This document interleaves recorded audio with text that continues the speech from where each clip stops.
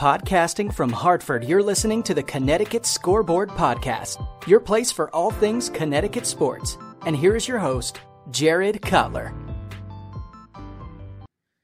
Thanks for joining us for another episode of the Connecticut Scoreboard Podcast. On today's episode, we're joined by Alex Putterman, UConn football beat writer for the Hartford Courant. We look back at this year's team, the good and the bad, look ahead to next year, and find out Alex's favorite AAC road game venue to date. I don't know about you guys, but finding really nice Connecticut sports t-shirts can be tough. Local Vintage has come up with the perfect t-shirts to satisfy all of your favorite hometown memories. Their Connecticut collection includes designs such as the Hartford Civic Center, Brass Bonanza, the GHO, the New Haven Coliseum, and more.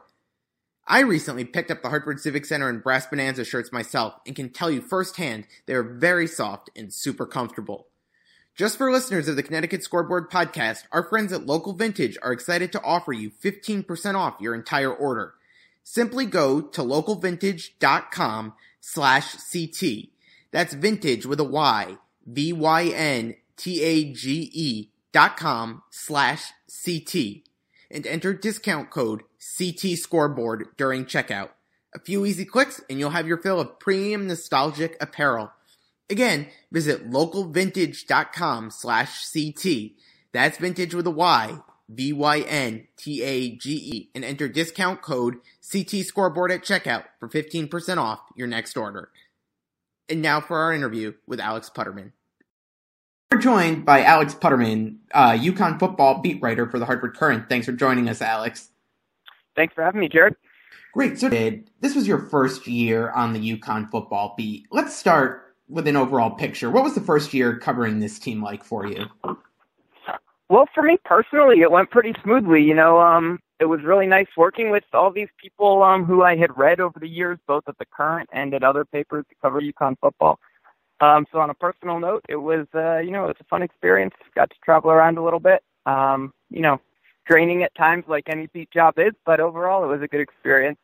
I'm sure the members of the Huskies wouldn't put it exactly that way, but, for me personally, I can't complain.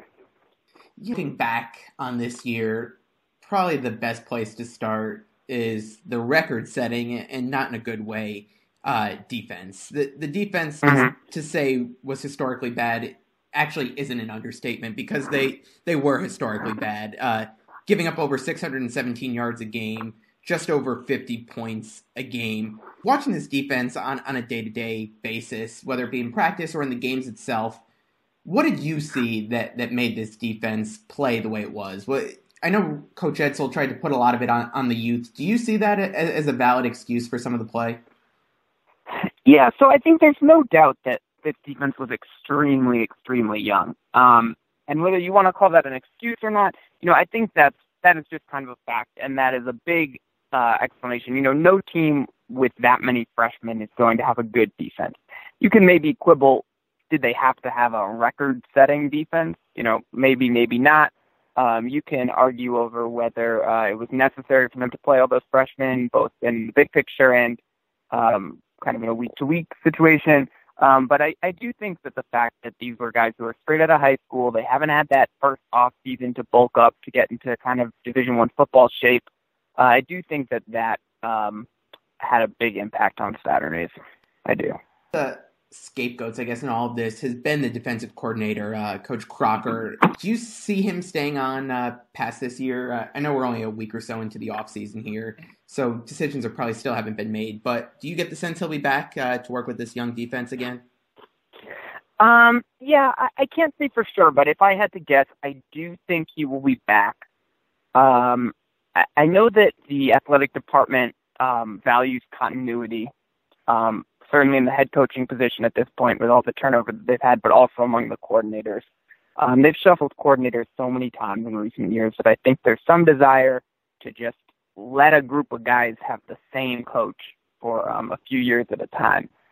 On the other hand, obviously, Billy was the guy who oversaw the worst defense in college football history, which is not, something that he, I'm sure, is particularly proud of. But I don't think that the blame for that lies necessarily fully on his shoulders.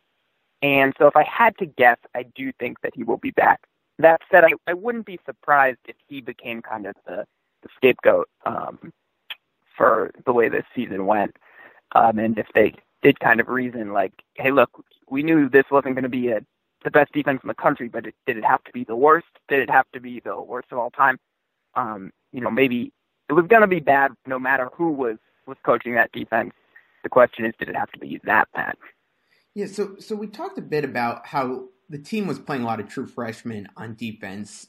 Out of what you saw both in practice and in games, who showed the biggest signs of promise to you that maybe this defense might not be great again next year because these guys are still going to be pretty young, but they should at least be better? Or who from that group do you think could step up? The guy who I think it was cool to see him grow was O'Neal Robinson, a safety, who going into the year, Billy Crocker has admitted they expected to redshirt him. He did not play in the first game, not because he was hurt, but because, they didn't think that he was really ready for that. And then he started playing largely because of an injury to another player. And then he led the team with 2 interceptions, and both of them were pretty athletic plays. He was kind of all over the field. He's a big hitter. And one thing that's good about him is there's some projectability, some room for growth, because as Randy Edsall said at one point, a strong wind would blow him back to Hartford. He's a very thin, frail kind of guy, only a true freshman. And so I think the fact that he was able to grow from this guy who was going to be redshirted to a starter on defense by the end of the year and one of the team's leading tacklers is a good sign if you're looking for good signs. And there are others.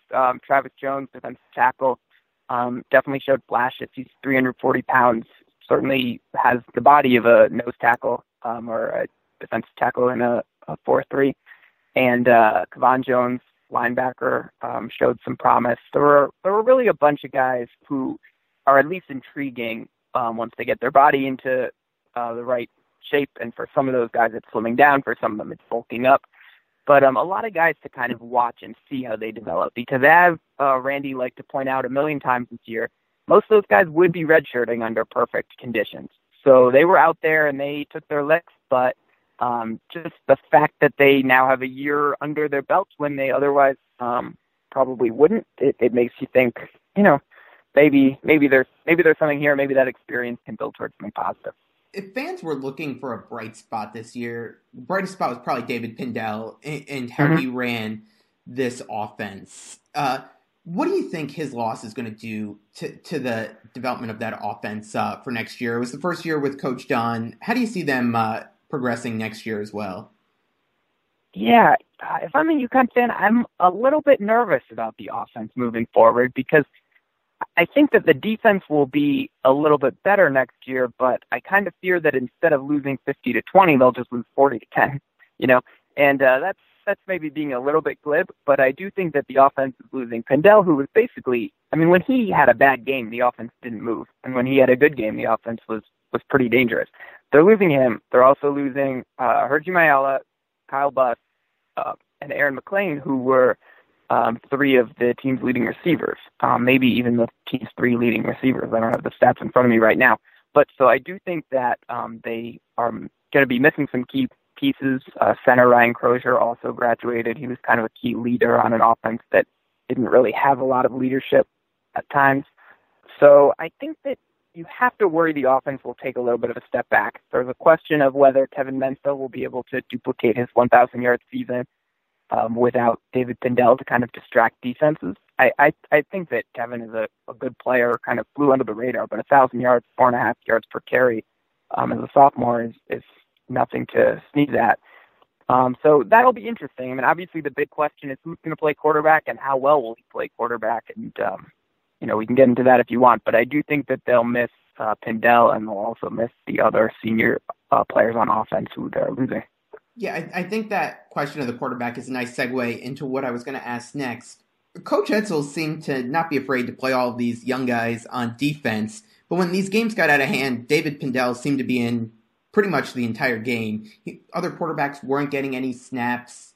Does he just not have any confidence in those guys this year to give them the snaps and give them some of that experience that might help going into next year?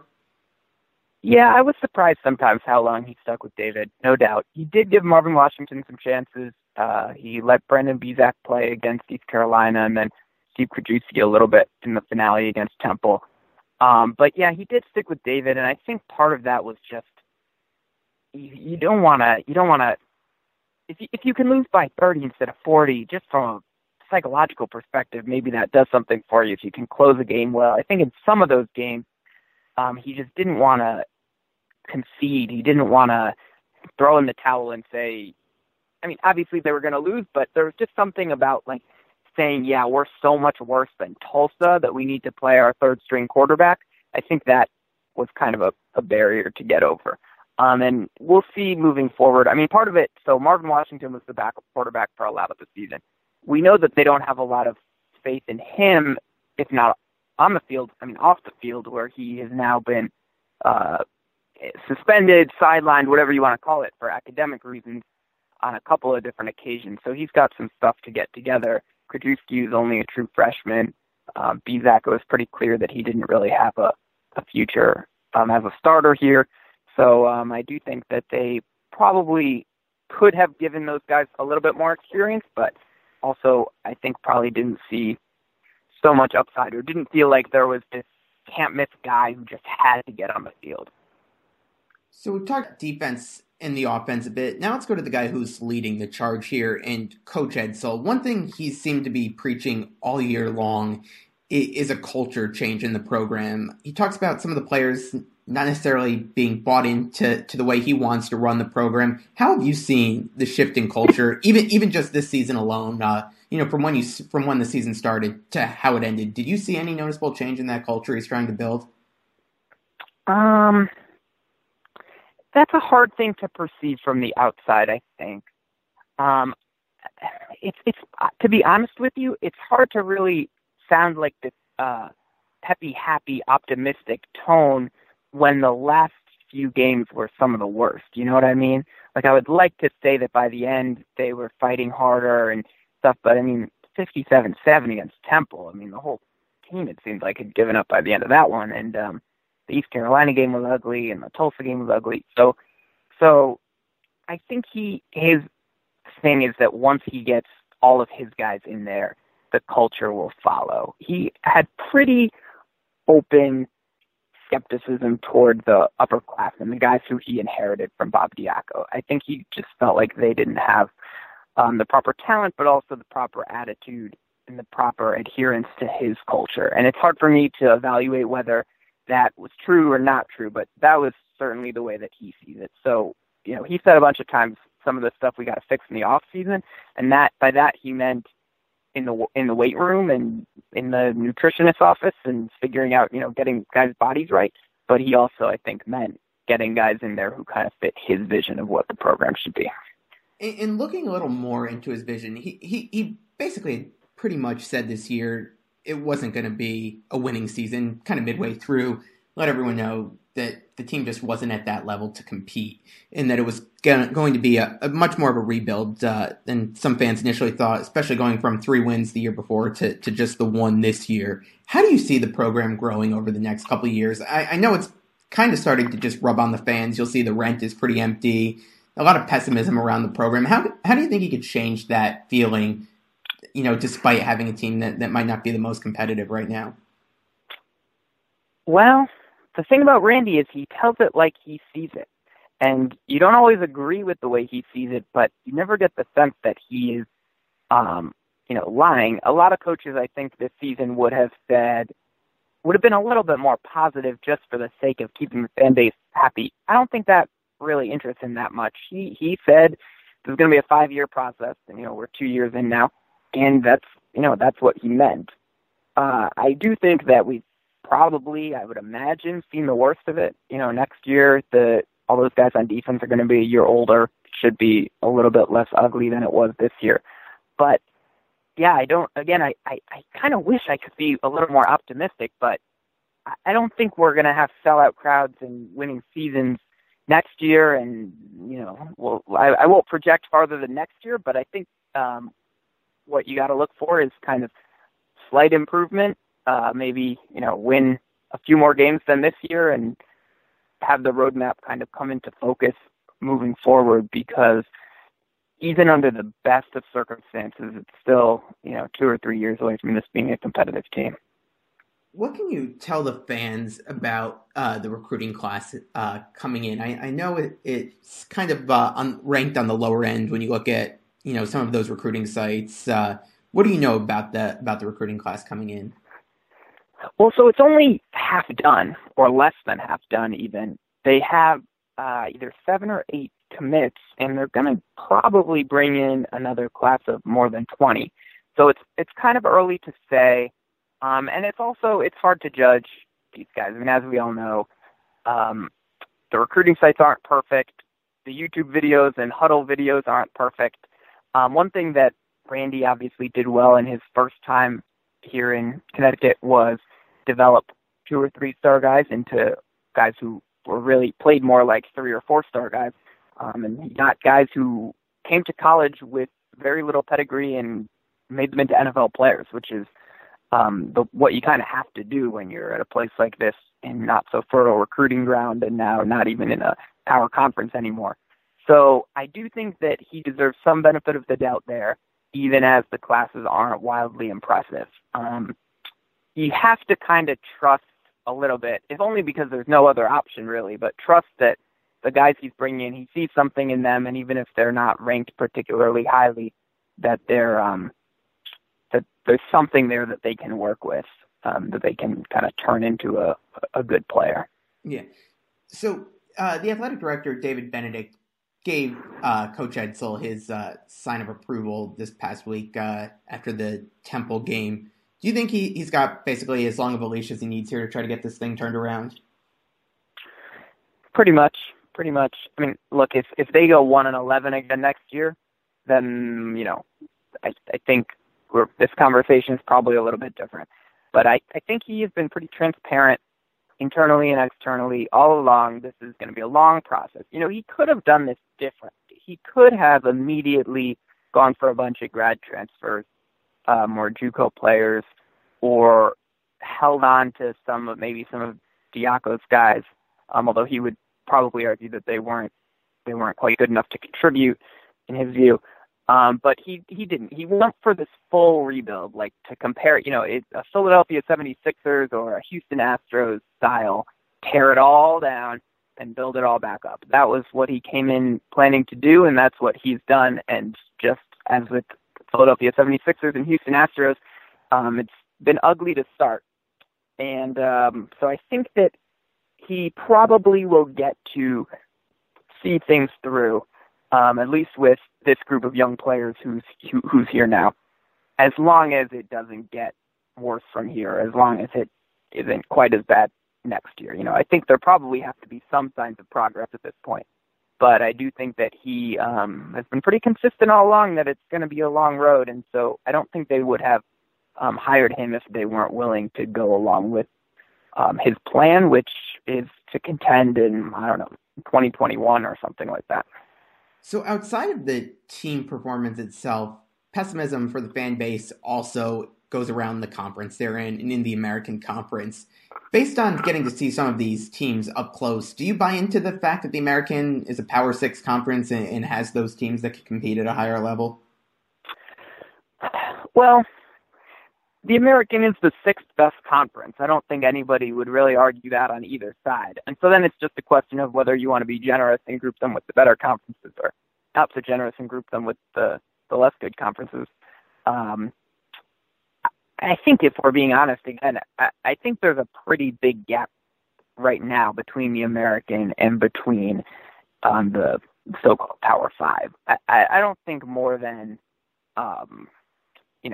a handful of American teams would be competitive in the SEC or the ACC or the Big Ten. The top of the American, obviously UCF could contend in a lot of these conferences, and there are other good teams. Memphis, Houston, Temple all had really good seasons. Others have in the past. So, it's a respectable conference. It's probably not so far behind what the Big East was back when UConn was in it last decade. But I think it's probably a little bit of a stretch to say that it's on par with the Power 5. Apologies to Mike Oresco. Hopefully he's not listening to this. Speaking of the American and just some of the travel that goes along with it, that seemed to be a problem for Coach Edsall this year. Not only the schedule, but playing these games at night. Could you talk a bit about that and why he was so opposed to those? Yeah, he views it, and I personally kind of agree with him, as kind of a piece of evidence in terms of the hypocrisy of the NCAA, where there's this talking point that nobody really believes, that these are student athletes and the education comes first. And I think, his point is that if the student well-being really came first, the team wouldn't have to 4 or 5 times over the course of a year play at 7 p.m., finish a game at 10:30 p.m., get out of there at midnight, get back home at 4:30 in the morning, and then have Sunday kind of washed away, and who knows what kind of effect that has on their week. But we can all imagine the pain that is, just that kind of itinerary for an athlete. It's certainly not what you want. And the reason that UConn kept winding up with those late slots is because the way the TV contracts are structured, CBS Sportsnet gets basically last pick of the American games, and they consider their 7 p.m. slot their least desirable slot because it's going up against all these other big games. They basically punt on it, more or less. And so they kept picking UConn because UConn was bad. So yes, if UConn had been a little bit better, they wouldn't have had to play at 7 p.m. all those times. But, I mean, it probably did suck for the kids. And, if you get home at 5 a.m. and then you have Sunday to kind of recover, and you have who knows what team activities, and then you have to go to class on Monday, you have to practice on Monday, I mean, there are probably some lingering effects. So Randy's point was just that no one team should have to play night games so often, and that the fact that they did have to play night games so often kind of showed that player well-being is not any sort of priority in college sports. Kind of a fun one to get you out on this American topic. As this was your first year on the beat, did you find a favorite American travel spot that you had to go to this year? My favorite travel spot of the year was probably Boise, which was a really cool city. That's not an American Athletic Conference travel spot, so I won't count that one. I liked Memphis. Memphis had kind of a cool character to it. I'd never been there. I walked down Beale Street, which is obviously very historic. I went to the Civil Rights Museum there, which is very cool museum. I'd recommend it for anybody in Memphis. So yeah, I guess that's my pick. To be honest with you, the trip were to what I think most people would consider a lot of the less desirable destinations. Next year we got Philly, New Orleans. I'm blanking on. They're playing UMass in Boston. But yeah, so ask me that in a year, and maybe I'll have a more informed answer. But I did like Memphis. All right, yeah, it's good that Memphis beat Greenville, North Carolina. Yeah, Greenville, Tulsa, Tampa. Yeah. So I'll just get you out of here on this one. If you had to, just knowing what you know, going into next year, does this team win more than one game? And can they beat an FBS opponent? Because that's something they haven't done in quite a few games. Yes, thankfully, you finally gave me a low bar to clear in terms of being a little optimistic. Yeah, I think that they'll be a little bit better next year. It's worth noting, and I've written this, the schedule is easier next year. Instead of Boise State and Syracuse, they're playing Indiana and Illinois. Not to say that they'll necessarily win those games, but they could at least be more competitive than Boise State and Syracuse were. So yes, I do think that they will win, let's say, 3 or 4 games next. I'll stick with 3 games. I don't want to get out of control here. Can't get carried away. I'll say it's a long way off. I reserve the right to change this a lot of times before August 29th or whatever it is. But I'll say, yeah, they can win like 3 games. Maybe they can beat UMass. I know no one around here was happy to see them lose to UMass.